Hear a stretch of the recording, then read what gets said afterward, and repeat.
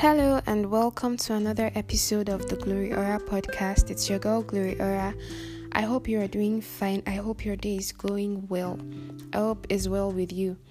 Without wasting further time, we're going straight into the business for today. And today we're talking about the truth about addictions. Now, if you know you're addicted to something, whether it's pornography, masturbation, smoking, drinking, hard drugs, whatever, this episode is for you and you want to stay till the end and pay close attention. And I trust that by the end of today, God is going to be liberating a lot of people from whatsoever it is that you're battling with. Okay, so what exactly is the truth about addictions? The truth about addictions is that you can't stop them by yourself. It's quite obvious, although maybe a lot of people have not come to terms with that fact, but trust me, if you're addicted to something, you can't come out by yourself. Haven't you tried long enough? I don't know how long you've been battling with whatever you're battling with, but trust me, you can't overcome, you can't break free by yourself. Addiction is like slavery.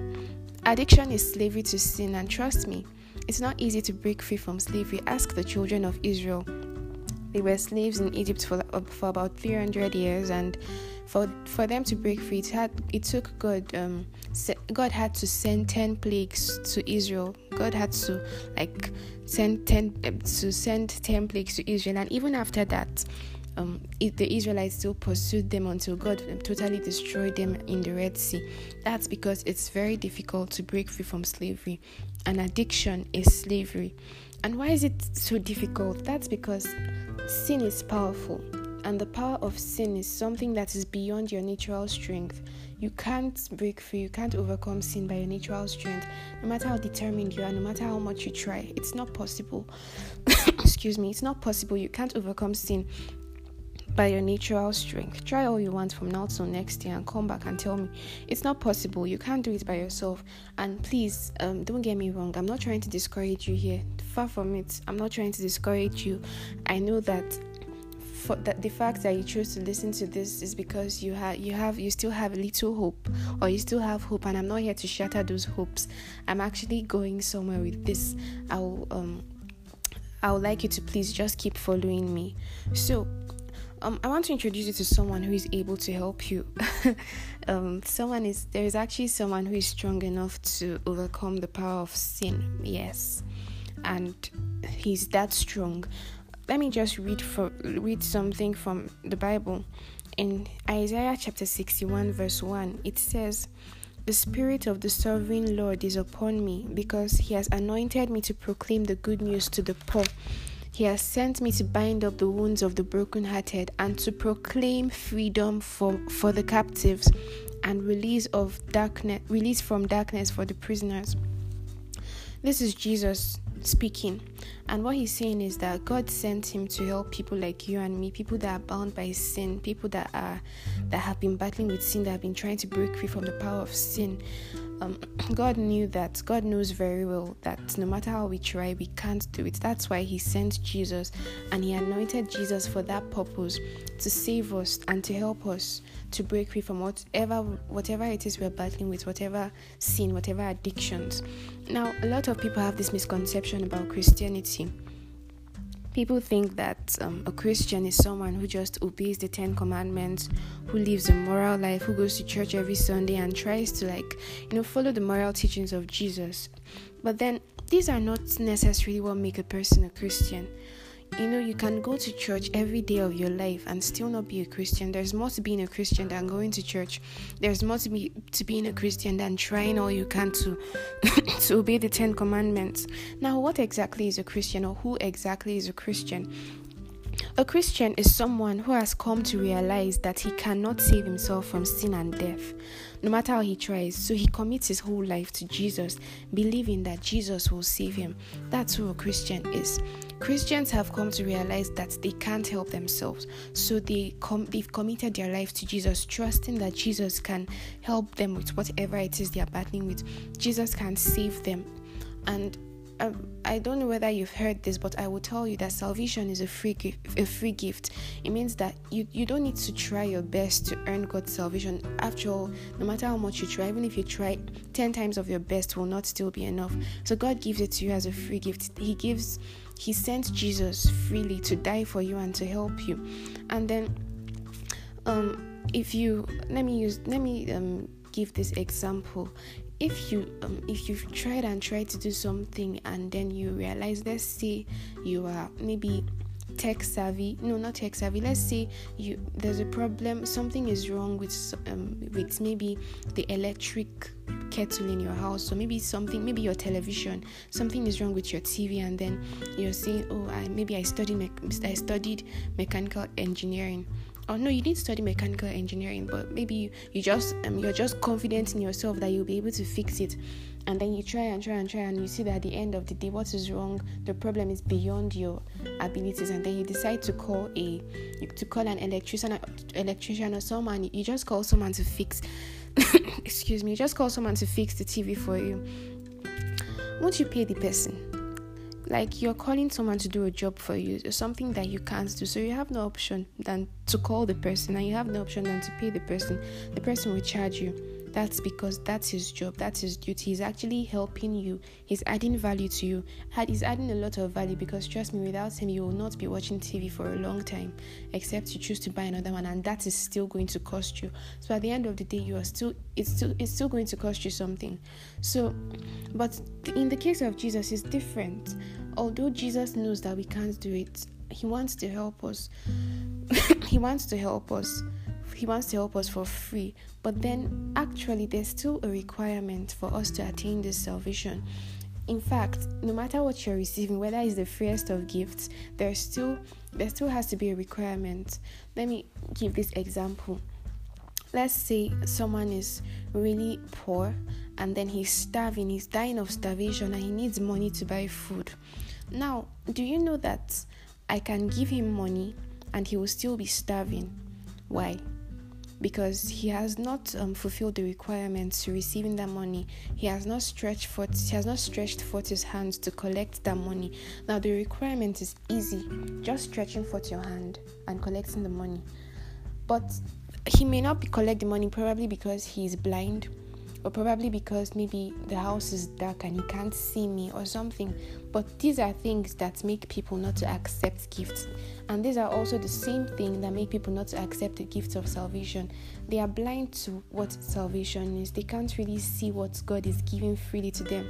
And it's scriptural. The Bible says in Ephesians chapter 2, I think verse 2 or 3 or thereabout, the Bible says that the people that are not saved, I'm paraphrasing now, the people that are not saved are people whose minds have been blinded by the god of this world, who is the devil.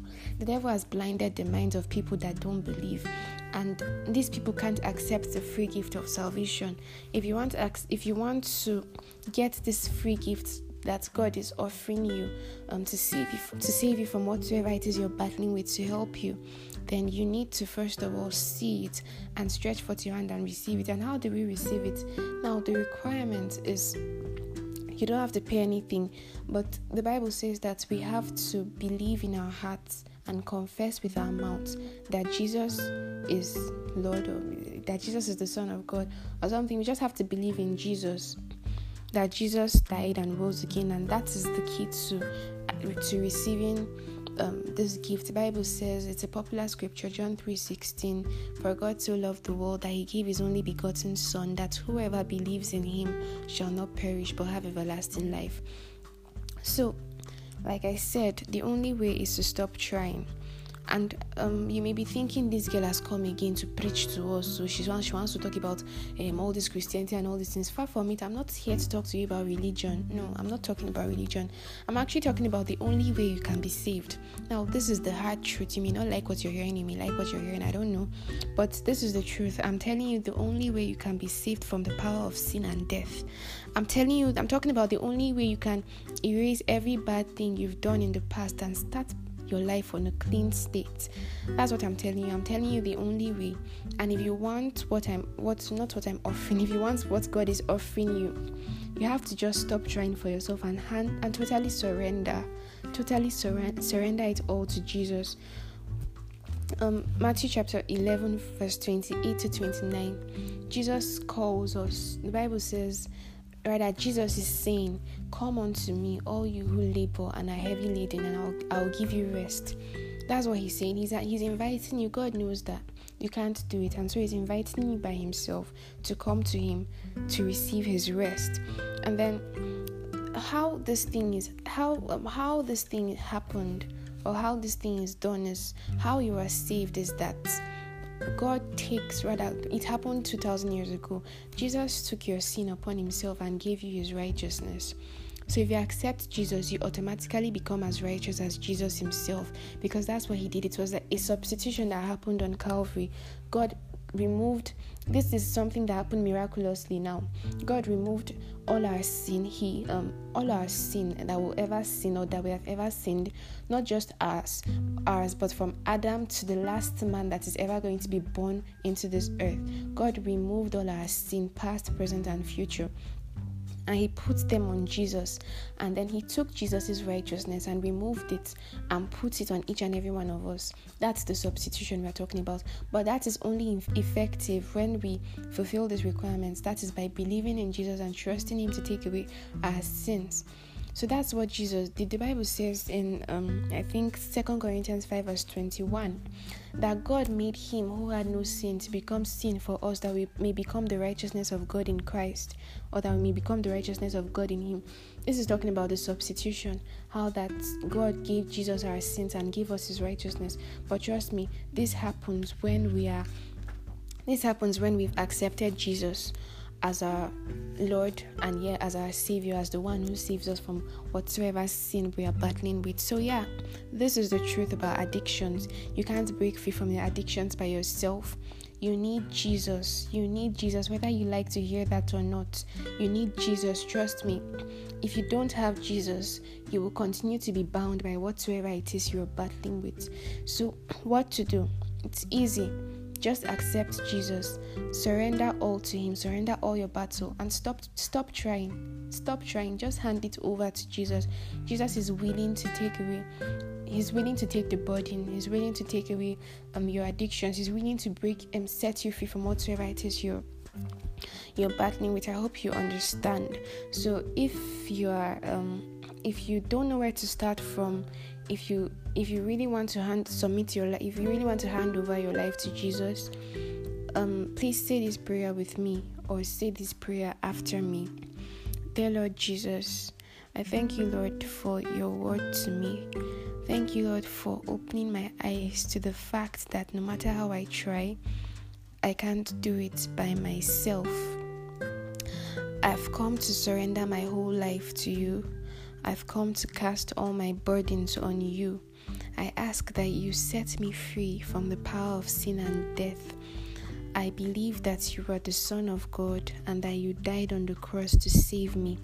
Please come into my life and take control and take charge of everything. From today, I go with you forward ever and backward never.